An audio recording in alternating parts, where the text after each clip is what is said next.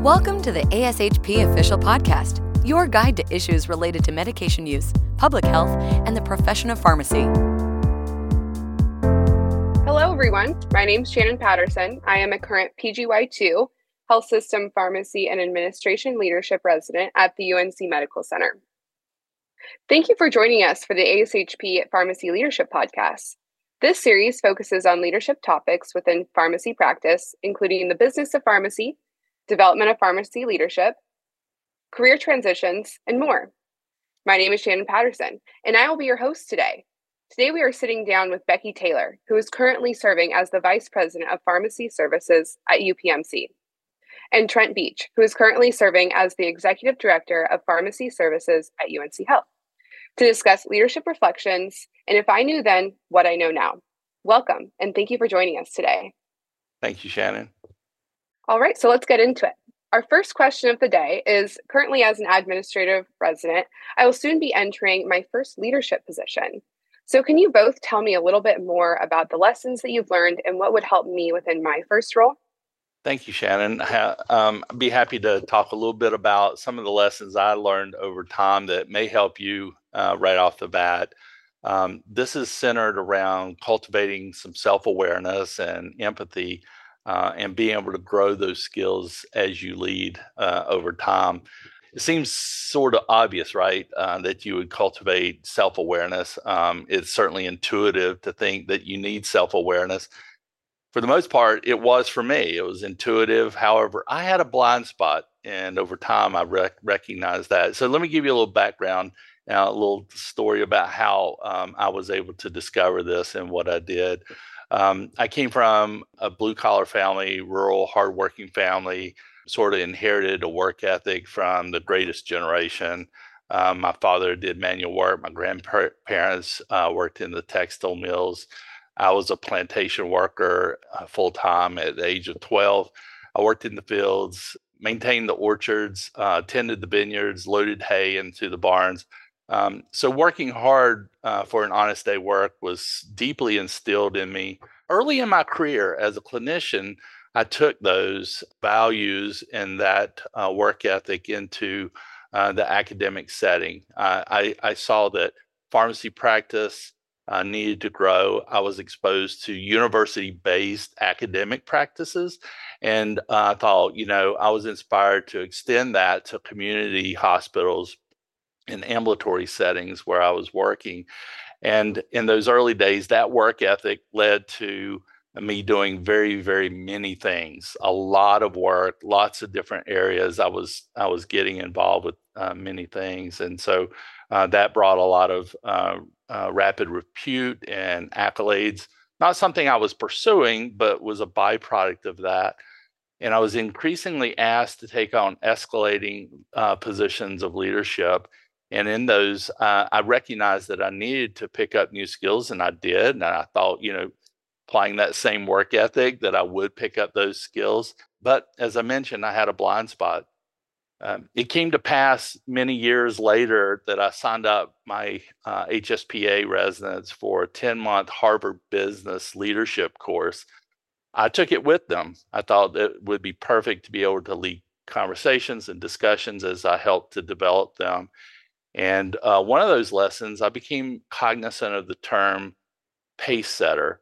And while I always thought myself as a results-oriented or always trying to do my best in every situation, I found that working with others and achieving in the way that I always had could be seen by others as setting a bar or maybe even kind of an unspoken level of expectation. It was never the intent, but I took steps following that to be able to communicate those expectations that may be distinctly different from what they observed. So I took lots of lessons from that. And I would encourage you in your career to constantly generate a level of self-awareness by asking for feedback, constantly looking and asking and self-assessing. Trent, it was really nice to hear your story, and we have a lot in common. I'm from Pittsburgh, Pennsylvania originally, so my whole family worked in the steel mills. And so that installation of hard work and dedication, I think translates really well to healthcare. I also, I resonated with a lot of things that you've talked about. And one of the major lessons that I wanted to share with you, Shannon, as you head into your first post residency career, is that I think that, often we can become hung up on the sort of hierarchy of progression of positions.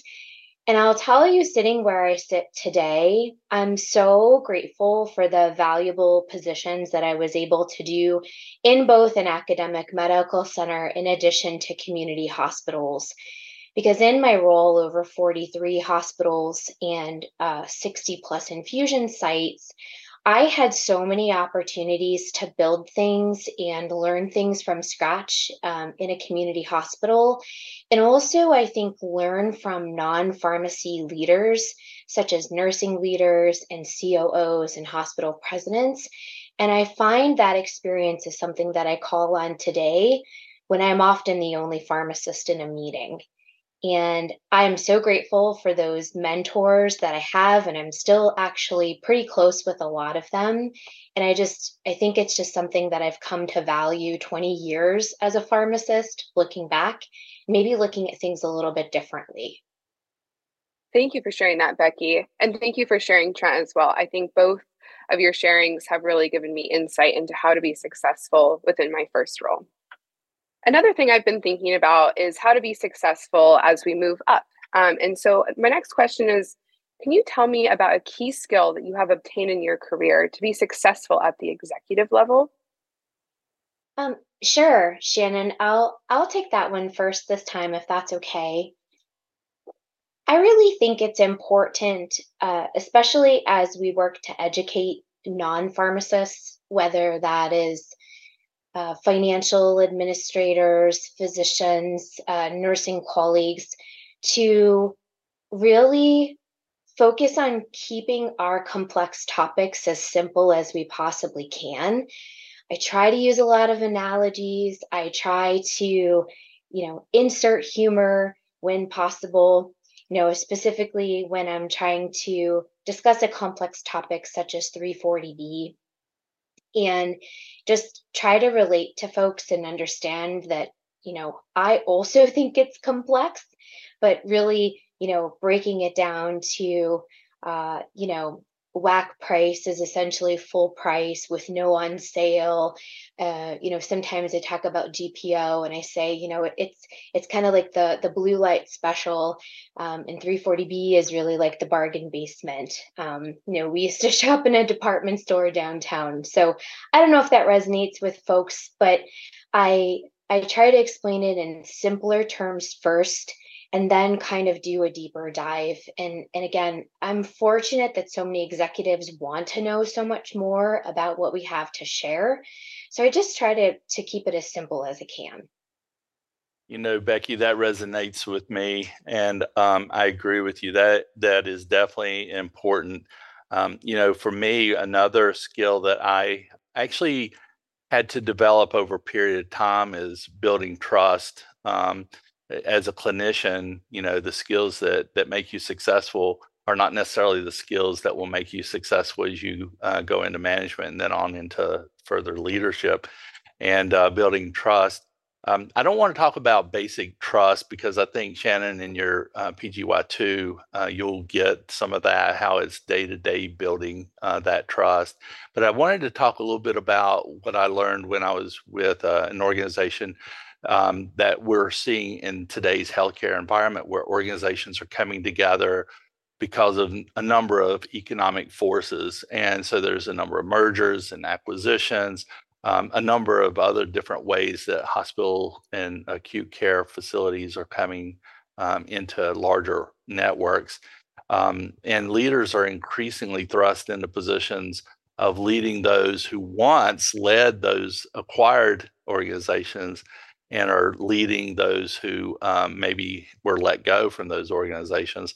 And so I found over a good decade that these are emotionally charged situations. You go into an organization that has been acquired or a merger has been done, and decisions about leadership have to be done.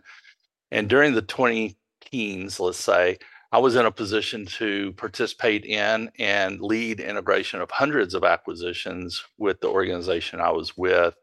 And each came with varying circumstances, different personalities, different levels of practice and understanding.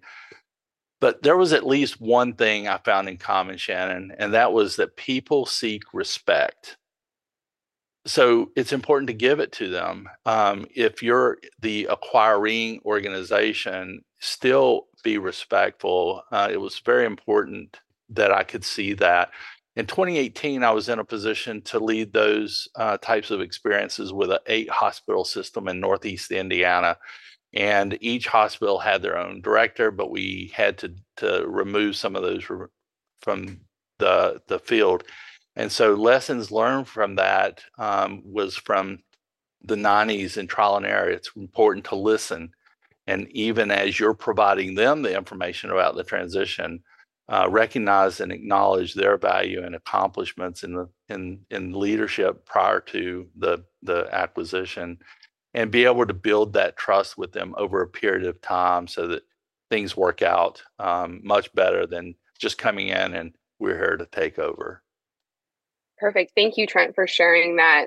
And going off of Trent, of what you were saying with trust, I think as a pharmacy leader and change agents, how have you really embraced and leaned into a culture of safety and trust?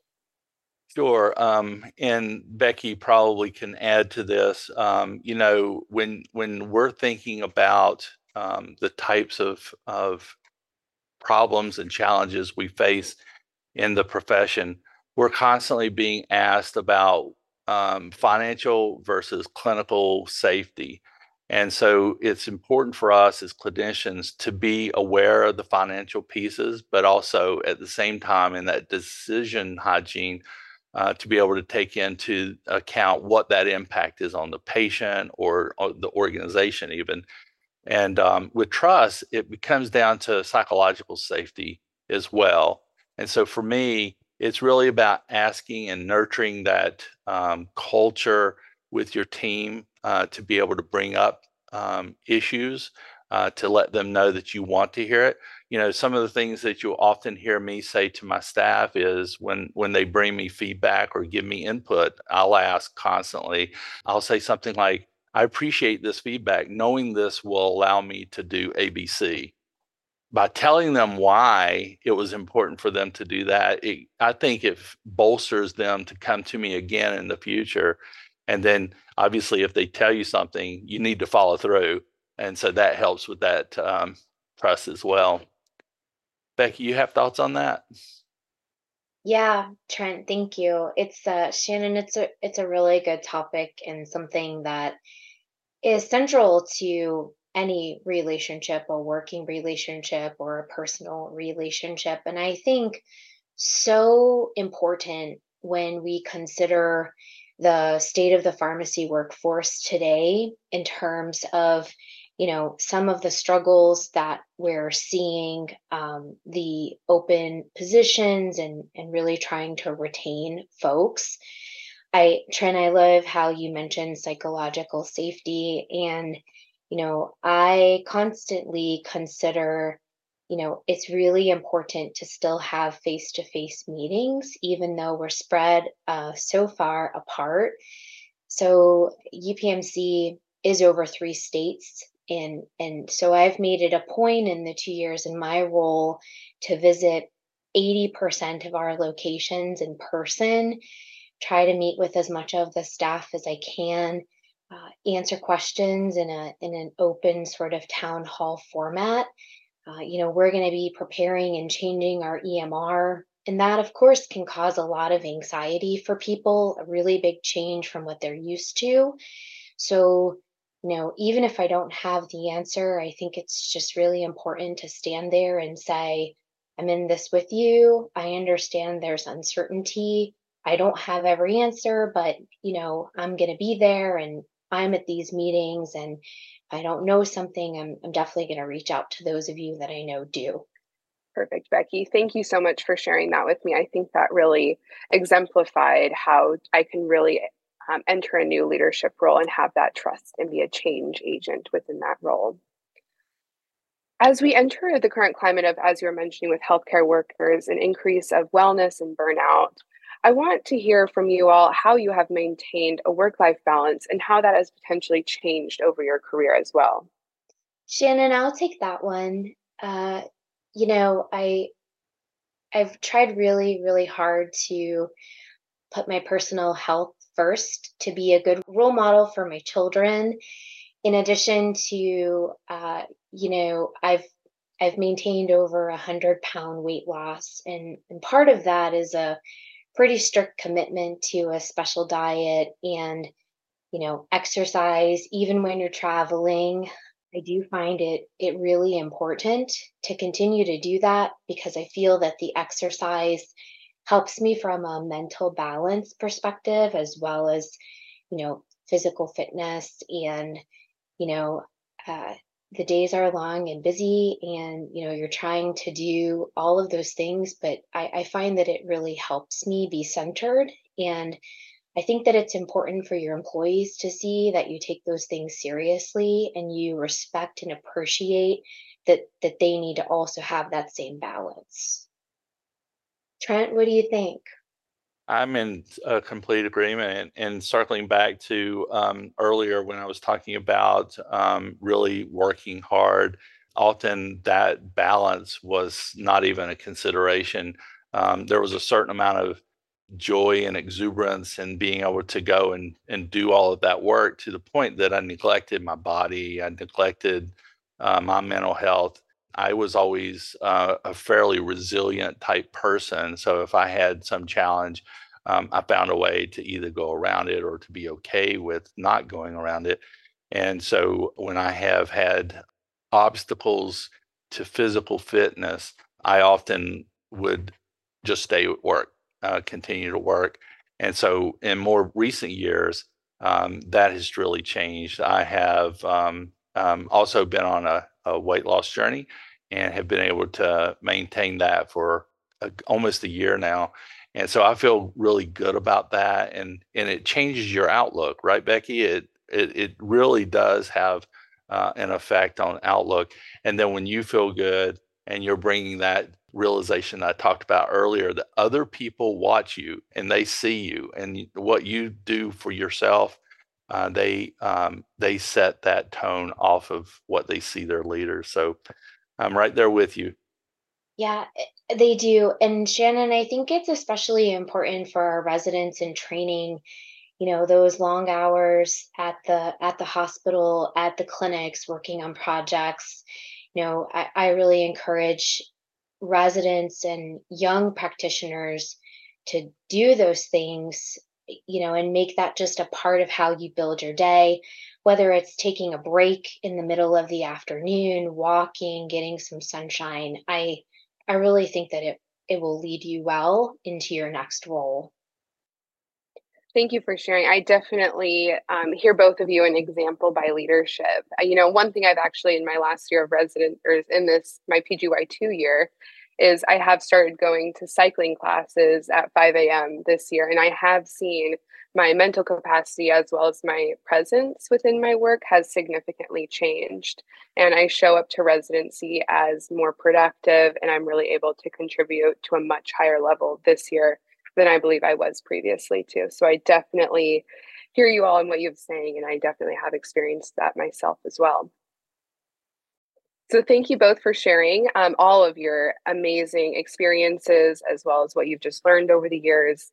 I have enjoyed taking notes and learning from both of you about your leadership reflections, and will continue to use these as I am entering my first role and throughout my career. Well, that's all the time we have today. I want to thank both Trent Beach and Becky Taylor for joining us today to discuss leadership reflections. If I knew then what I know now. Find more member-exclusive content, including resources for self-development, leading pharmacy enterprises and teams, and practice management on the ASHP website. Thank you for joining us today. And if you enjoyed this episode, be sure to subscribe to the ASHP official podcast. Thank you all. Thank you for listening to ASHP Official, the voice of pharmacists advancing healthcare. Be sure to visit ashp.org/podcast to discover more great episodes, access show notes, and download the episode transcript. If you loved the episode and want to hear more, be sure to subscribe, rate, or leave a review. Join us next time on ASHP Official.